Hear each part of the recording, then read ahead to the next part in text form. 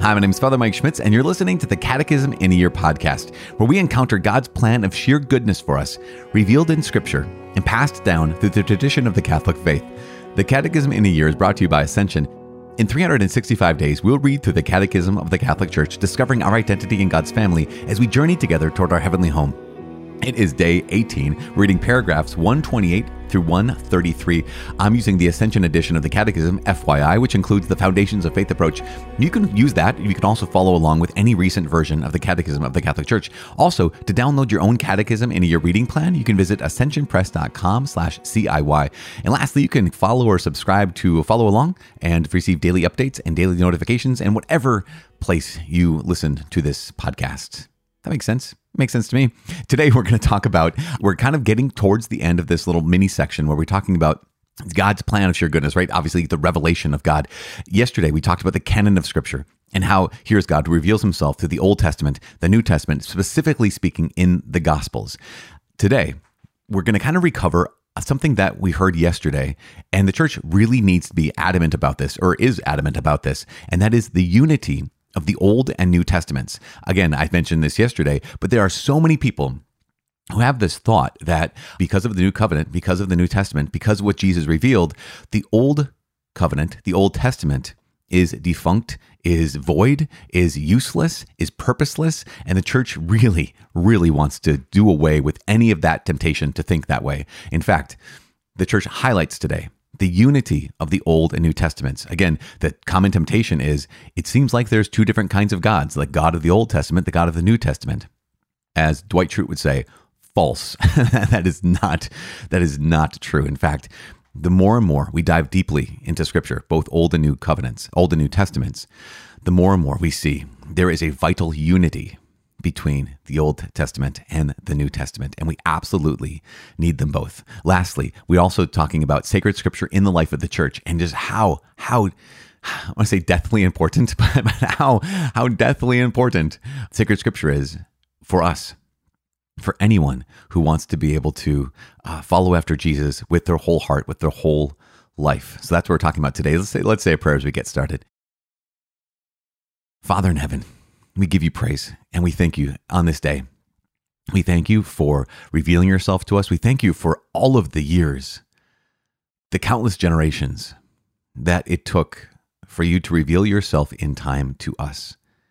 We thank you for the fullness of time when you revealed yourself to us in the person of your Son, Jesus Christ our Lord. Thank you for the Holy Spirit that you sent upon the church, who continues to lead us, who continues to guide us, who continues to teach us. Give us a love, not only just to know more about you, give us a love for Scripture. Put in our hearts a desire to seek after you, a desire to read your word, a desire to hear your word proclaimed, and a desire to share your word with everyone in our lives, with everyone we love and everyone on this planet, especially for those who've never heard your word, Lord. Or those who they thought they heard your word, they think they hear your word, but they're mistaken. We ask that you please correct our mistakes, correct our errors, and bring all of us into the light of your truth. In Jesus' name we pray. Amen. In the name of the Father, and of the Son, and of the Holy Spirit. Amen. As I said, it's day 18. It's day 18, reading paragraphs 128 to 133. The unity of the Old and New Testaments. The Church, as early as apostolic times, and then constantly in her tradition, has illuminated the unity of the divine plan in the two testaments through typology, which discerns in God's works of the Old Covenant prefigurations of what he accomplished in the fullness of time in the person of his incarnate Son. Christians, therefore, read the Old Testament in the light of Christ crucified and risen. Such typological reading discloses the inexhaustible content of the Old Testament, but it must not make us forget that the Old Testament retains its own intrinsic value as revelation reaffirmed by our Lord himself. Besides, the New Testament has to be read in the light of the Old. Early Christian catechesis made constant use of the Old Testament. As an old saying put it, the New Testament lies hidden in the Old, and the Old Testament is unveiled in the New. Typology indicates the dynamic movement toward the fulfillment of the divine plan when God will be everything to everyone. Nor did the calling of the patriarchs and the exodus from Egypt, for example, lose their own value in God's plan from the mere fact that they were intermediate stages. Sacred Scripture in the life of the church. Dave Rebham states, "And such is the force and power of the Word of God, that it can serve the church as her support and vigor, and the children of the church as strength for their faith, food for the soul, and a pure and lasting font of spiritual life. Hence, access to sacred Scripture ought to be wide open to the Christian faithful. Therefore, the study of the sacred page should be the very soul of sacred theology. The ministry of the Word, too, pastoral preaching, catechetics, and all forms of Christian instruction, among which the liturgical homily should hold pride of place, is healthily nourished and thrives in holiness through the Word of Scripture. The Church forcefully and specifically exhorts all the Christian faithful to learn the surpassing knowledge of Jesus Christ by frequent reading of the divine Scriptures. As St. Jerome said, 'Ignorance of the Scriptures is ignorance of Christ.'" Okay, so there we are. Going again, highlighting a couple things. The unity of the Old and New Testaments. Now, we have that unity. We realize, as we've said so many times, that the sacred author, right, the human author of the Scriptures is a real author. And the divine author of the Scriptures is the real author, right? So the Holy Spirit, the fact that the Holy Spirit has guided the writing, right, inspired the authors, the human authors, that means that all of Scripture has a unity. So the Old Covenant, Old Testament, and the New Covenant, the New Testament, has a vital unity. And what is that unity? Well, not only is it part of God's teaching us, right? We've talked about that so many times, that God is taking this, as I mentioned yesterday, this raw group of humanity, and He's revealing Himself to them bit by bit. But also, this is so remarkable, also there's this thing we've talked about before called typology.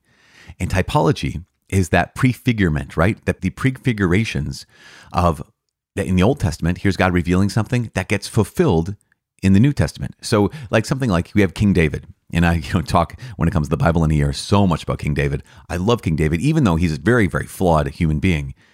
He is the type of Jesus being the king of the universe, right? David, as king of Israel, is the type of Jesus. He is fulfilled in the person of Jesus. Or another way to say it is, we have the Ark of the Covenant as an example. Way back in the Old Testament, you have the Ark of the Covenant. And the Ark, inside the Ark is what?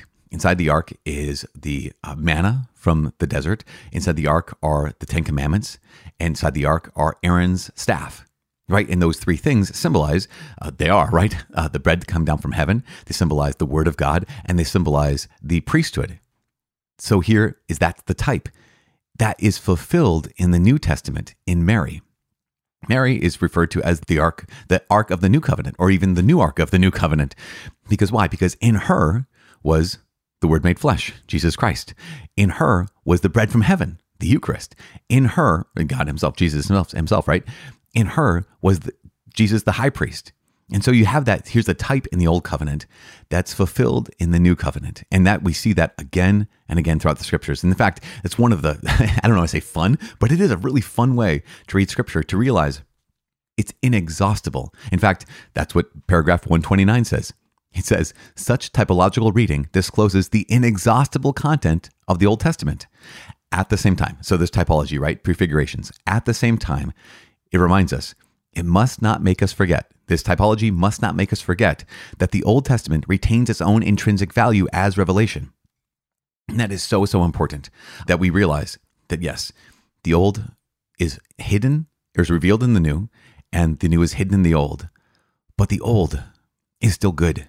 And the Old is still good. The Old Testament still tells us the truth about who God is. And that's so, so important. In fact, in paragraph 130, it says, the calling of the patriarchs and the exodus from Egypt, for example, they do not lose their own value in God's plan from the mere fact that they were intermediate stages. Just because here's the calling of Abraham, Isaac, and Jacob. Here's that motion that God setting His people free from slavery in Egypt in the Exodus. It's not as if those are no longer of value because we've seen the fulfillment in Jesus Christ. Those have incredible value even if they were intermediate stages. Okay, so last thing. This last section, paragraphs 131, 132, and 133, says sacred Scripture in the life of the church. These three paragraphs are all about how vitally important it is that we, as children of God, as disciples of Jesus, must have access to Scripture. Now, here's one of the things.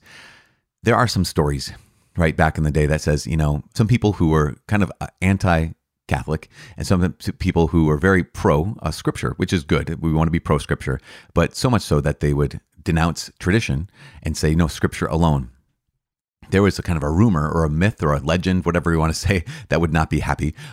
We'll say gossip. We'll say a negative myth that said that the Catholic Church kept Bibles locked up and you couldn't actually have a Bible. Well, that's not exactly true. It'd be more accurate to say that, I've heard of stories where they would have in certain churches a Bible that would be locked up. But it would be locked up in the same way that if you remember back in the day, they used to have phone books. Remember phone books? Remember phone booths? And what they'd have is you'd have a phone booth and you'd have the phone book. And the phone book would be locked up, connected to the phone booth. Why? Not so that you couldn't use the phone book, but so that you could, so that no one would steal it.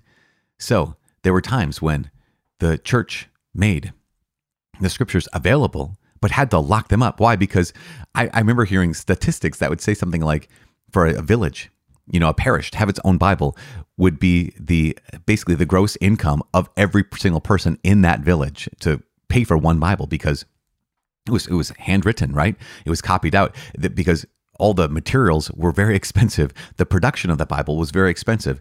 All of that changed, of course, with the invention of the printing press. But thanks be to God, right? That's so amazing. But people would say, but then the church was even very, very adamant about not necessarily people couldn't have the Bible in their homes. And that is not necessarily accurate as well. What the church was concerned with was the translations of the Bible, because as we know, we want to make sure that our translations are as accurate as possible to the original, right? It's not a matter of like, this is a Catholic interpretation, a Catholic translation. It would be a matter of, we want to make sure this is an accurate translation.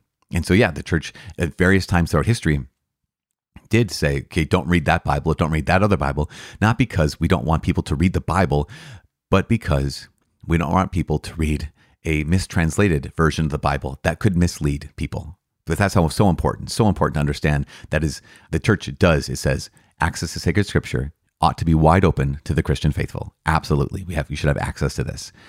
Moving on. Study of the sacred page should be the very soul of sacred theology. I would mention that, yes, there's sacred scripture, sacred tradition, and the magisterium of the church. But the very soul of sacred theology should be the study of the sacred page, a study of sacred Scripture. That doesn't mean we deny sacred tradition or ignore the magisterium. But it does mean that all of our teaching, all of our preaching, all of our instruction, all of it should be healthily nourished and thrives in holiness through the word of Scripture. And this isn't just for priests. This isn't just for theologians. This is for every one of us. Every one of us. In fact, this is the last thing. I said last thing, but this is the real last thing. Paragraph 133 says, the church forcefully and specifically exhorts all the Christian faithful to learn the surpassing knowledge of Jesus Christ by frequent reading of the divine Scriptures. Again, I mentioned yesterday, that is so good. Those people, those saints who would have, a copy of the Gospels and they carry it around with them all of the time. That's good for us. Why? Because we need to be nourished by the Word of God. We need to be nourished by Scripture. And that last quote by St. Jerome, which is so powerful and so convicting for so many of us, especially when we say something like, I remember hearing this way back in the day. I haven't heard people say this recently, but I remember hearing it said when I was maybe in high school, college, maybe early seminary, but they'd say things like, I'm Catholic. I don't need to know the Bible. Of course, hopefully they were saying that tongue in cheek, because I think there was kind of that stereotype of Catholics who might not be overly familiar with the Bible. I'm Catholic. I don't need to know the Bible. Well, then you have to bring up St. Jerome's quote, which he says, ignorance of the Scriptures is ignorance of Christ. So someone could say, I don't need to know Jesus. That's essentially, if someone says, I don't need to know the Bible, what they're saying is, I don't need to know Christ. I don't need to know Jesus. Because St. Jerome will be saying that we need to know the Scriptures. Why? Because it's in the Scriptures that we encounter our Lord Jesus Christ. Yes, in the church. Yes, in the sacraments, of course. But ignorance of Scripture is ignorance of Christ. That's why we did the Bible in a year. That's why we're doing this. Because I don't know if you've noticed, but virtually almost every one of these paragraphs has some kind of scriptural reference. It's entirely based off of sacred tradition and off of sacred Scripture. So hopefully that's been communicated. Hopefully that's been something you've been gathering as well. This is so exciting. I cannot convey enough how great it has been to be able to walk with you for the last 18 days. I don't know if you could tell, but the first few days for me personally were kind of a battle. The fact that we've gotten to day 18 is just, it's a relief, but it's also just, it marks something in my own heart. So I'm so grateful to be able to walk with you in this, because it's kind of been a little bit of it's a new challenge. And I just want to bring you in. I just want to share that with you to kind of bring you in to kind of my heart as we're walking through the Catechism in this year. I'm so grateful for you. And so because of that, I'm always praying for you. Please pray for me. My name is Father Mike, and I cannot wait to see you tomorrow. God bless.